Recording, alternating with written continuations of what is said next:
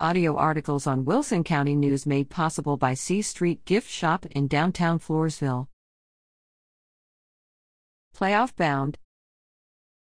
Poth Pirate Colin Ramzinski, 28, finds a hole in the Karnes City defense November 3 to rush in for one of his 2 touchdowns on the night, helping his team claim the 2023 district championship and remain undefeated in district play.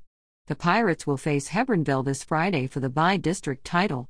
Along with Poth, 3 other teams in the Wilson County News coverage area have claimed playoff berths. Falls City, also undefeated in district play, will face Iola on Thursday. La Vernia district co-champions will face Tuloso Midway on Friday, and East Central is set to face Reagan on Friday.